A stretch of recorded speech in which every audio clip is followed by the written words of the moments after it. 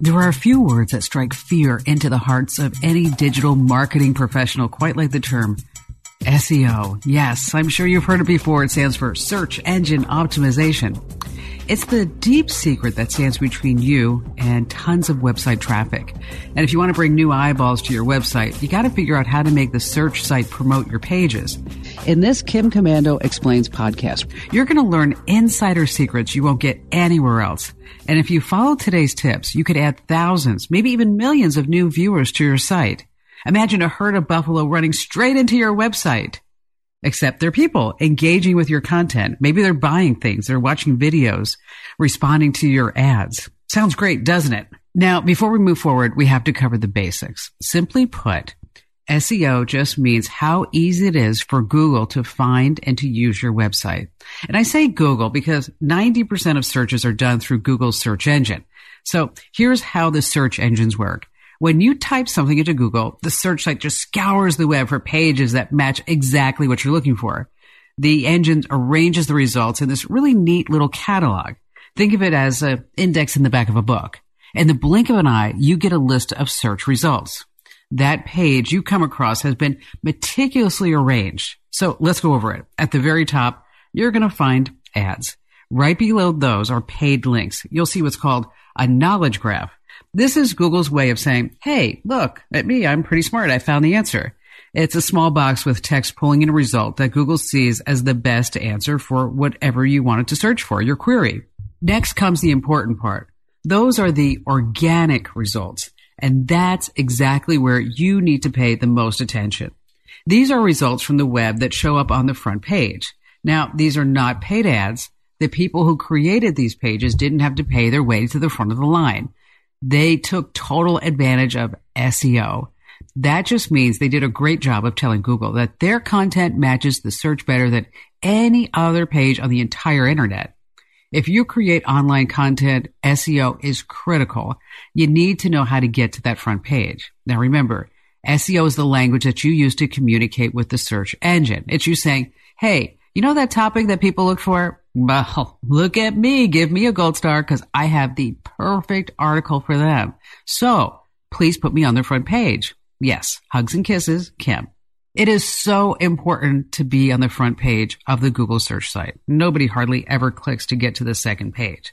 As a matter of fact, Google found that people are so resistant to clicking on the second search page that had to create an easily accessible box for related questions, right? Yeah, that's why it's critical that you get your articles, all your content on the front page of Google. Otherwise, your potential readers may never find your site. Now, here's a fact that might just blow you away. The top 3 organic results get over 70% of all the clicks. So even if you are on the front page, you could be losing eyeballs in the results above yours. So by now, I hope I've made it clear to you that it's just super important to make sure that your website pops up on the front page of a search result. But how do you even get to that point? It's simple. You've got to improve your SEO game. Now, this can be difficult to do. Sometimes it can feel like black magic. I mean, you've got to find the perfect combination of words to use. And it's so easy to feel overwhelmed, like there's a big secret that you're missing out on. Well, you're in luck. In today's episode, we're going to simplify SEO. I'm so excited for this. We're bringing in Steve Weedman. He's an SEO expert who's worked with tons of brands. Think Applebee's, IHOP, Skechers, and a lot more. He knows how to launch a brand online, plus how to make any web page a Google magnet that will drive millions in revenue straight to your business if you're lucky. If you work online, this podcast is an absolute must listen. You're going to learn everything you need to know about driving clicks. We're going to share specific strategies you can start using today. So stick around and stay tuned. After this podcast, you are going to be a search engine master.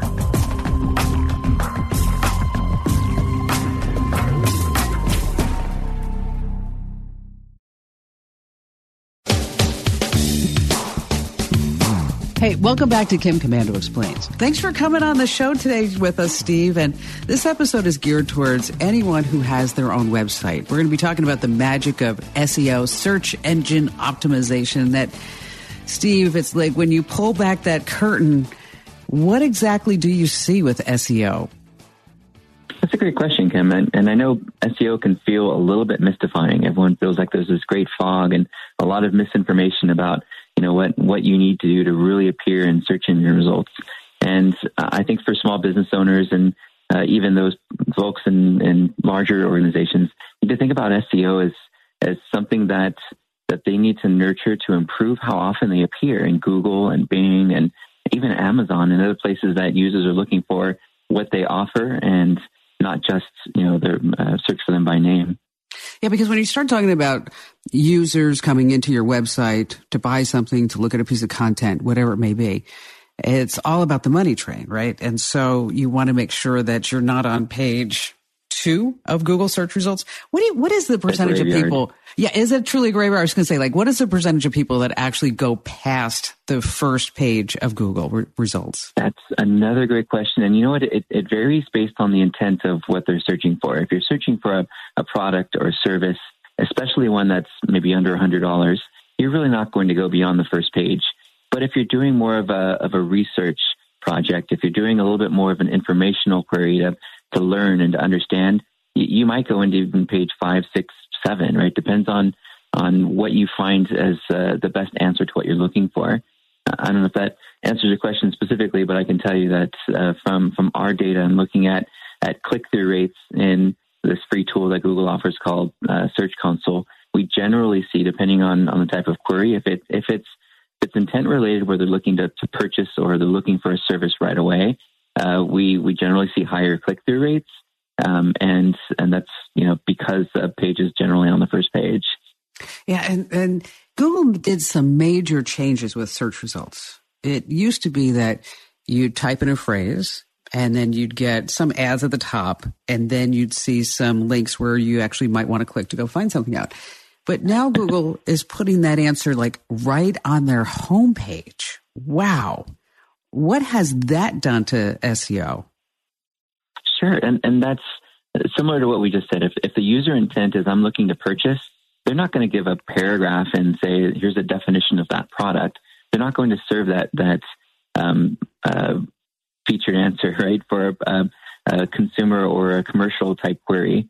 So I don't think it's really affected any of the brands that have been watching those changes. We do see a lot more of that in informational searches. Your broader queries that somebody is making, that is more informational questions somebody asks. I think it's fantastic that we're seeing those answers. And yeah, it does affect some of our customers' traffic, but for somebody who's doing research, they're still going to click the link to read the full context. And if we're lucky, they're going to find that helpful and they're going to link to that web page. And when they link to that web page, as you know, the 3 factors of search are how relevant your content is to the query, how many and the quality of the links that are coming into your website, and how users are interacting with your listing in the search results. Well, criteria 2 there, when we're talking about how websites link to you, by having great content that shows up in the search results, you're not going to get as much traffic from those people looking for a short answer. But for those really doing research, you're still going to appear, you're still going to get clicked on, and you're hopefully still going to earn some links that'll boost your keyword rankings. So overall, for the sites that matter, we really haven't seen a negative impact to that. In fact, some of those featured answers are now showing up on voice searches. So we're seeing as users are untethering themselves from their phone and using Alexa and Google, and they're starting to hear our answers now on voice queries, and we're getting some great brand awareness out of it. Yeah, and that is so fascinating to me, the whole voice-activated search and the results. But let's stick with just websites for just a little bit longer. Sure. A lot of people think, well, I have to write this really long piece of content in order to get picked up by Google as a relevant source. Is there a magical length to a blog post that is is it 500 words, 700 words, or is it a mixture of images? Is there a formula that, so to speak, that people should follow? I believe there are focal points that the writer should follow, but in terms of keyword density and keyword length or text length and things like that, that's really 2005 SEO, right? It's more about making sure that when the visitor hits that page, they find what they're looking for. Now, if you have more long form content for Google to initially crawl to identify words on the page to test that URL for, in their search results, you might see expedited rankings right away. But in some cases, too much text can be overwhelming, or, too long didn't read as it goes, right? So I would say what we've learned to do is actually perform a search for the keyword we like to rank for. Look at the competing pages that appear on the first page of the search results, so that you can see what Google thinks its users are looking for, and then come up with a better version. The focal points would be making sure you've got rich media on the page. Very few pages still have video. People are consuming, video content, and they like to see graphics and custom graphics, not stock images, but graphics that you created to better explain what you're trying to convey in that post. So coming up with unique images and unique video, breaking up your paragraphs with bullet points and subheadings, all of those things play a difference in the user's read of that page and the uniqueness of the type of content that's available to them. And see, there is so much that goes into SEO. I mean, truly there is. Over at Commando.com, we have, I call her Allie, our amazing content queen, because she is amazing. Right. And Jeremy's our IT genius. And, they go into some certain articles where they know that it will trend, or I have a feeling that it will trend. Like you mentioned Alexa. Well, I don't know if you've ever tried to set up an Echo Show for drop-in, but the instructions on Amazon's website, they don't work. And so right. you start, what happened basically, Steve, is I gave everybody in my family an Amazon Echo Show for Christmas. And I thought that this would be a great idea for them to drop in on my 80-year-old mother, right? So they can come in and say hi to mom. And people were having so much trouble. And my family is fairly technical, as you might imagine. Mm-hmm. I mean, my mother was one of the developers of the Unix operating system. So this is like in our veins. Right.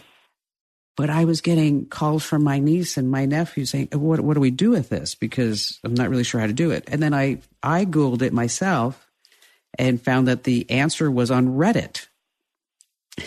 And so I'm like, okay, well, yes, exactly. So we decided I said, we ought to write this out, not just for my family, but we should write it out for everybody on the internet who got an Echo Show and started trying to do drop-in and are missing this critical step that Amazon didn't tell anybody about to enable it within your contacts. And so we wrote that, great piece of content, put some video on it. Jeremy did some keywords, put some meta tags on there. And we're finding that now it's appearing in Google search results. Now it's discoverable, right? Exactly. And so there is a true art of SEO. And every so often I get somebody who will call the show and say, I was, on the internet and I want to make sure that our website is, visible by Google. And so I found this company and they say that they can make me number one in the Google search results in 6 weeks. Is that possible? And they want $3,000. How do you answer that? Well, we actually address that by creating a free guide for businesses. It's on a site called SEOverified.com that we created. And they download this guide, and it gives them the questions they need to ask their agencies before they start working with them, or if they've been working with them and they're not really sure if they're getting the results they want. So it's this checklist walks them through questions like, are you addressing security, privacy, accessibility? Do I have ownership of my analytics and even of the content on my website, or is that something I lose if I stop working with you? So there's a lot of really helpful tips in that guide to help them, through that process. But really what the business owners should be looking for as they start to think about search engine optimization is, what words do I need to appear for? Not just, of course, for your products and services, but to show your expertise and attract links to your website. So I would say focus, if you're a small business and you're thinking about, hey, where do I get started? Look at these areas. Number one is going to be technology. Is my website search engine friendly? Can I get with a consultant or a strategist and just buy an hour of their time to do a site review or site clinic with me to make sure that all the areas that Google's looking for, especially now as they start, or continue to really push mobile experience and these things they call core vitals, to make sure that we're providing a really fast and an efficient experience to mobile users. So get that technology part done. Two is look at our content. What are the pages that we're trying to appear and what words are we trying to appear for? who are the competing listings that are appearing for those words and what makes their pages better.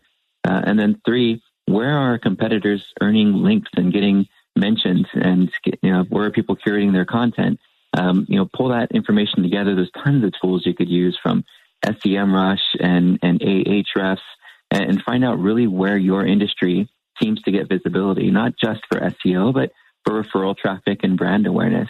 And if you're focusing on all 3 of those areas every month, if you're challenging your marketing team and saying, how are we improving our technical SEO? How did we improve it last month? How did we improve our content? These core 20 pages that drive the most traffic when we look at our web analytics. How are we improving our visibility off the website with mentions and links and so forth?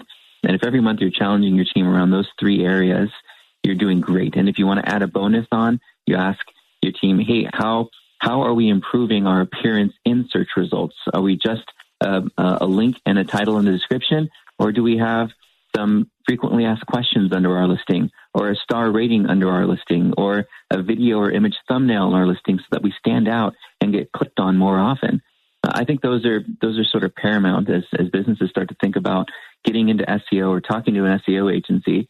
Ask those things. What are you going to do for me every month to improve my tech, my content, my links, and my search appearance? And there is so much to what you just said in those 3 points. I mean, truly, that could be a course in marketing at NYU or USC for 6 months. That's the course I teach at Cal State Fullerton and UC San Diego. Is it? So oh my gosh, I did not know that. I'm sitting there, I'm feeling like I need to take this class myself. Stay right where you are, because when we come back, we're going to talk to Steve more about SEO and strategies and maybe some tools and software recommendations that you guys and gals can use in building your own SEO. See, I always like when small business owners that you know exactly how things work. So this way, if somebody's BSing you can say, no, I'm going to call that card on that. So stay right where you are. We're going to take a quick break to thank our partners in this podcast because they help make this podcast possible.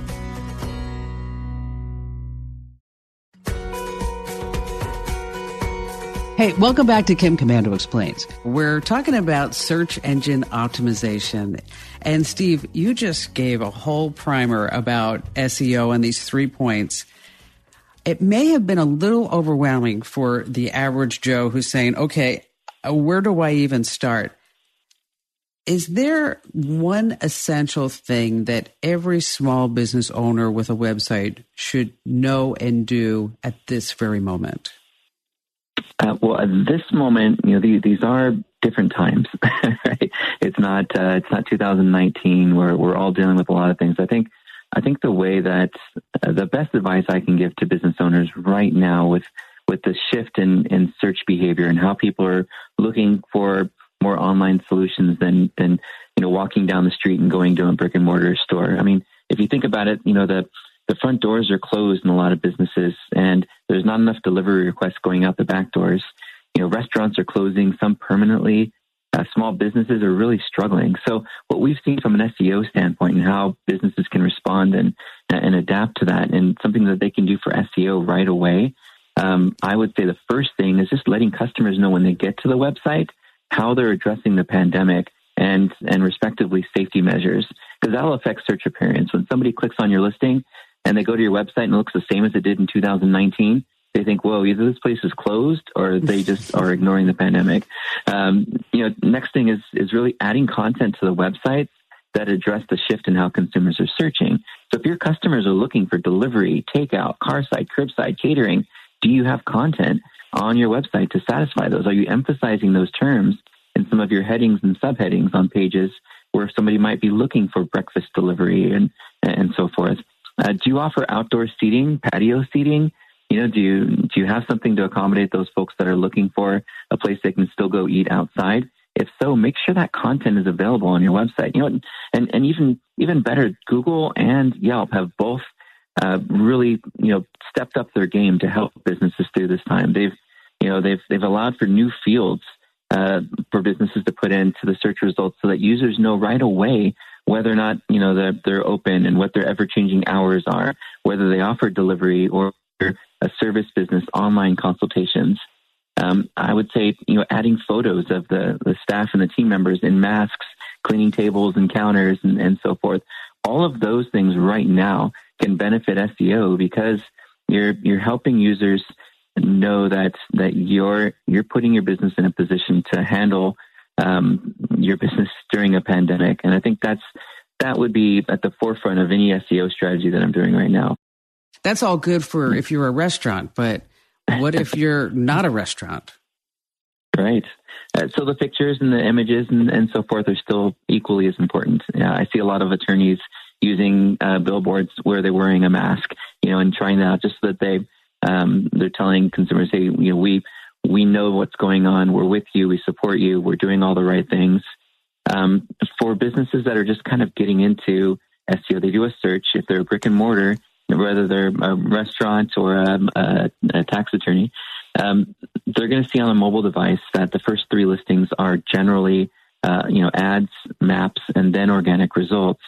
And so, of course, there is something that you can do in the ad space. Depending on your industry, there's some new ad formats, local service ads, or what Google's calling their screened ads, are becoming more and more available to different industries. So you can have these beautiful little cards at the top of the search result with your picture on them. Instead of just the map pack, now you can have listings above that on the paid side of things. It's called local service ads. It's easy to get into. Number two is the maps. Before the organic search results even show up, you've got these map listings. The 4 areas businesses can focus on there is 1, making sure their business data is correct everywhere online.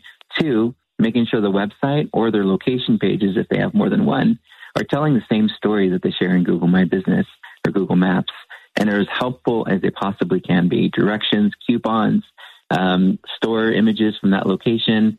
I mentioned some of the pandemic stuff. Number 3 is improving how often business information appears in local and industry directories.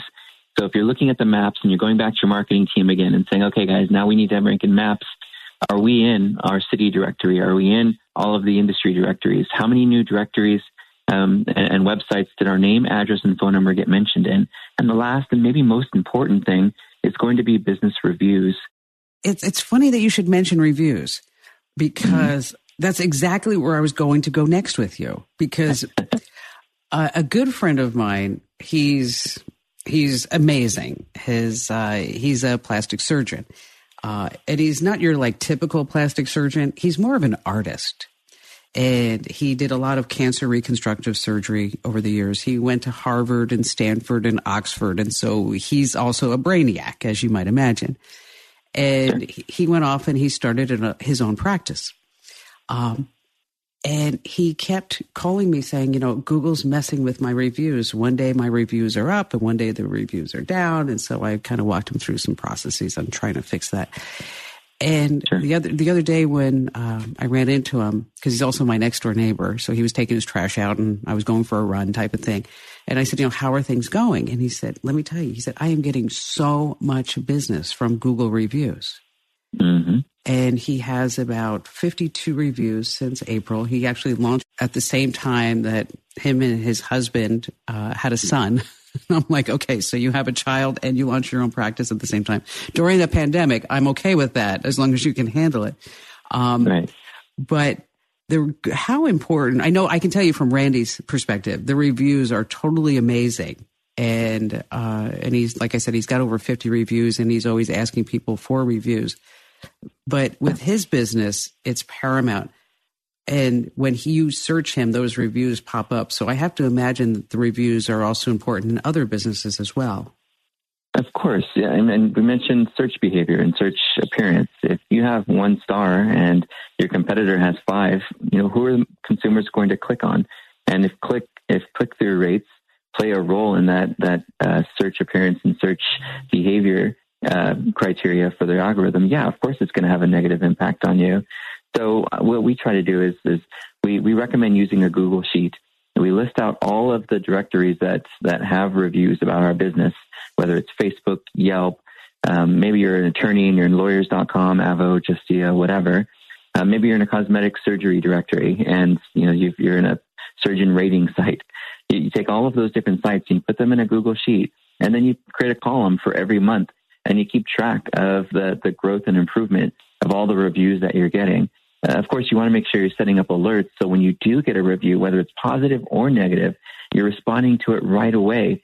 Because just like that search behavior factor we were talking about, when somebody does click in to look at reviews and they start doing their sorting, they're going to look to see if you're responding and if you're interactive with clients who are unhappy. And they want to see how you're responding, the tone of voice and how you're trying to, resolve issues. If you get all 5 stars, it seems a little suspicious. So it's okay to get, 4 stars and 3.5 stars sometimes, as long as you're addressing them. And as long as every month you're looking at the quality and quantity of those reviews that you're improving every month. Maybe even start a challenge, internal challenge, and say, hey, we're going to run an incentive program this month. If we hit this many reviews, we're going to throw a virtual party. I have to use virtual now, right? Because we can't do in-house parties. Exactly. That would be something to encourage every team member to be involved in that process and incentivize them to help grow that reputation online. That's all great advice. I want to talk about the different plugins and services and the importance of backlinks. But first, we have to take a quick break. And when we come back, we're going to get into more of the nitty-gritty of search engine optimization.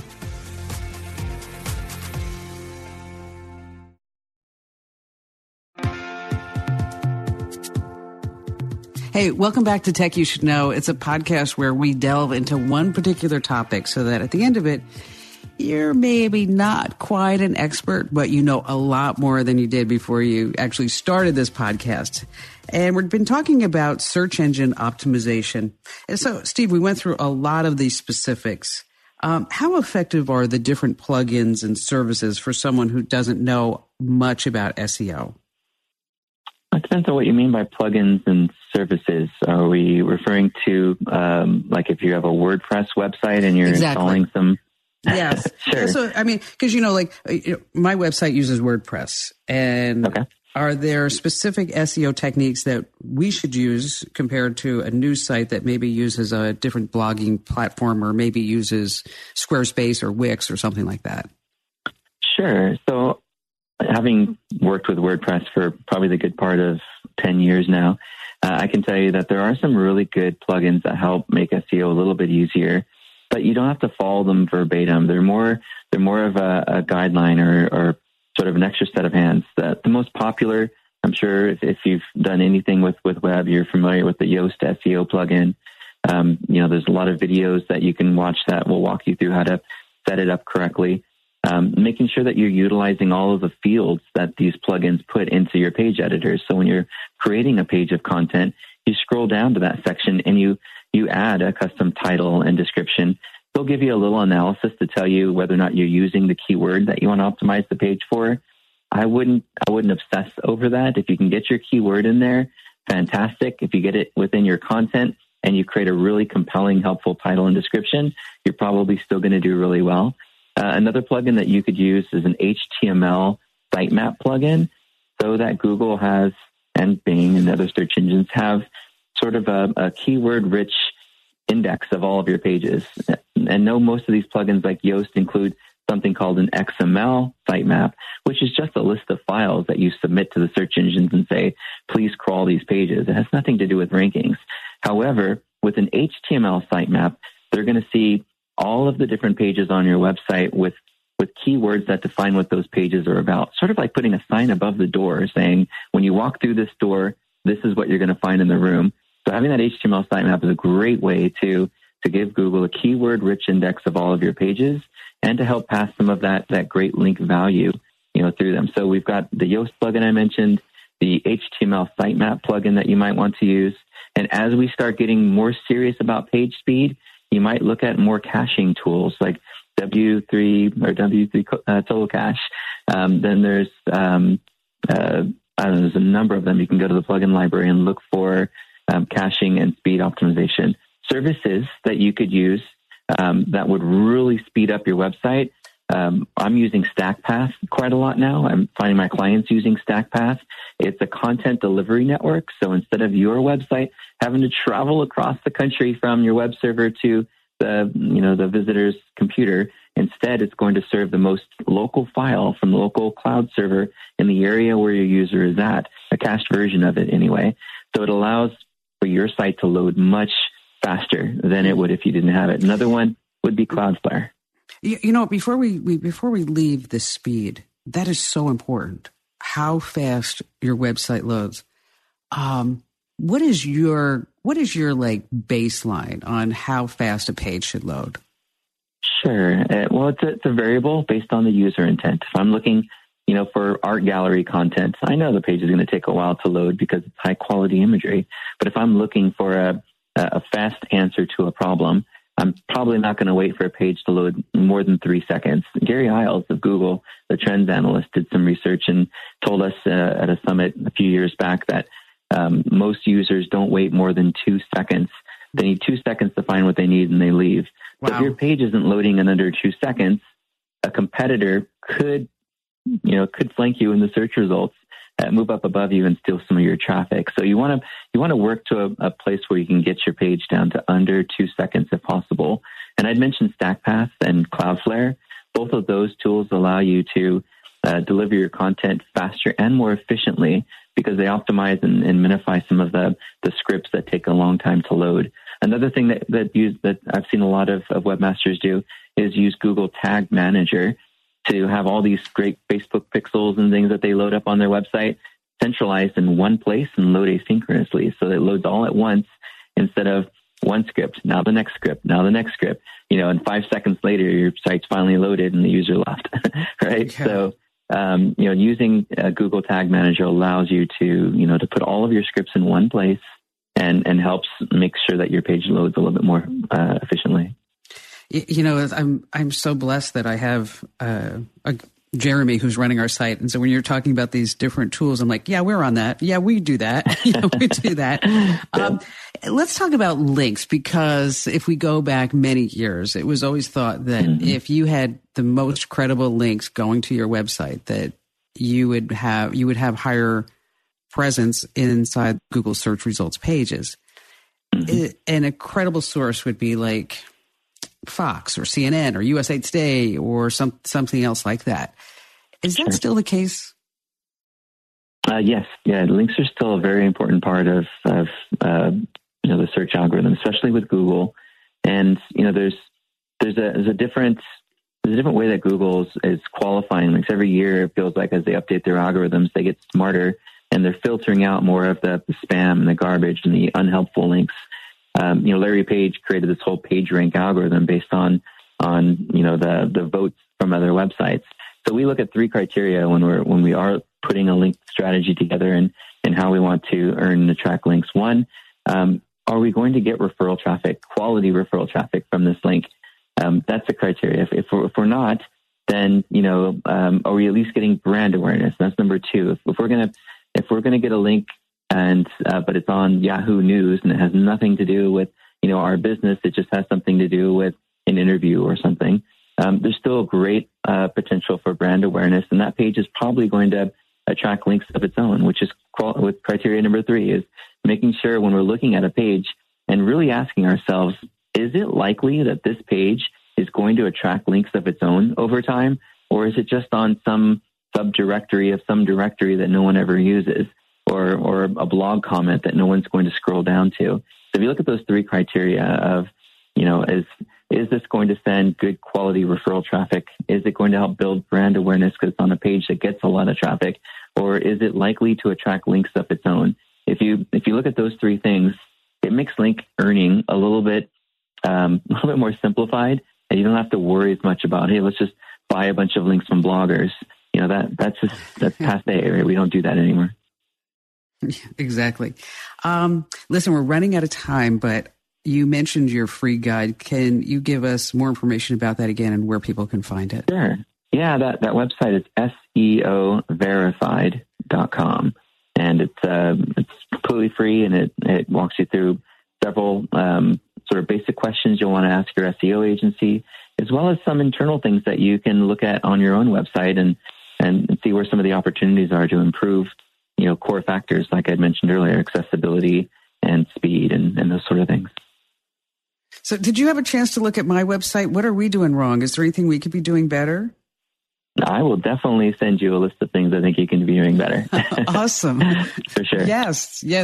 We always want to learn. It's If you were in one of our now Zoom group meetings, is that I have a saying, and every time I say it, Stephen, everybody in the Zoom call, or when we used to do it in person, would sit there and they would have that groan like, oh my gosh, I can't believe she just said that again. And I will look at the team when we start talking about goals and new projects, and I will say to them, remember, if you don't innovate, you will evaporate. And that's when everybody, oh no. Or the other one is teamwork makes the dream work, and they're like, oh yeah, we use that here internally too, but it is more of a fun thing just to get people to laugh. I love it. Yeah, exactly. Hey, thanks so much for joining us, Steve. Great job. We learned a lot about SEO. Thank you, Cam. I appreciate it. It was nice to meet you. So you've learned all about SEO. Hopefully now you feel confident to go ahead and start attracting new visitors. But don't forget, above all else, you have to prioritize relevancy. What's that? Well, Google uses over 200 factors to determine what's relevant to each search. Yeah, it pulls in a ton of data from your site as well as your competitor's site, all to find the best results. Well, now that you've learned how to tweak your pages to become relevant to Google searches, let me tell you about one other thing to look out for. You also want to be useful. Think about the experience a person has when they go to your page. How easy is it for them to find the answer to the question that they just Googled? I mean, most people won't stick around if they can't find the answer easily, so make sure you don't bury the lead. Potential readers want an answer quickly, and if you don't give it to them, they're going to click away and give their time and money to the next website. But you can fix this by improving your pages. The bottom line, you need to make sure that your online content is simple for people to read and understand. Drop the purple prose. Let me give you an example. Think of online recipes. You Google a dinner recipe, you click on a link. Have you ever searched for the instructions only to find the 6-paragraph biography? So annoying. Instead of just giving me the ingredients and the instructions, they write down this whole dissertation about their day and how they love this recipe because they used to make it with their mom back in Romania, or wherever it was. It's super common to do this. Why? Because it gives them more advertising space, but it kills your experience as a reader. I mean, be honest. When you see the writer talk about their favorite childhood dinosaur and their happy memories with a tuna casserole, are you really going to stick around, or you just switch to a site that actually gives you what you need? I know I've done that. When I'm in the kitchen, I want to find a recipe quickly. And if you don't cough up the goods, I'm gone. Now, apply this same idea to your business. You want to make sure that your readers are getting what they want immediately. And hopefully with today's podcast, you're going to be able to give your readers what they need. Plus, by applying the techniques that we taught you, you can now attract more readers than ever before. So, are you ready for a new army of eyeballs to boost traffic to your site? I bet you are. And thanks so much for listening to today's podcast. And I also want to thank our expert, Steve Weidman, for popping in today and sharing his expertise. We all learned a lot. And I also got to give a big shout out to the mighty Mike James. He's truly a master of all trades, the wizard behind the curtain who keeps the show's magic alive. And thanks also to Serena O'Sullivan, who gets a big gold star for scripting this podcast. Well, I'm about to check out my own site. I know I have some SEO work to do. I know that. And just a quick reminder, this is not the Kim Komando radio show podcast. To get that, just head over to getkim.com. Once again, that's getkim.com. I'm Kim Komando, SEOing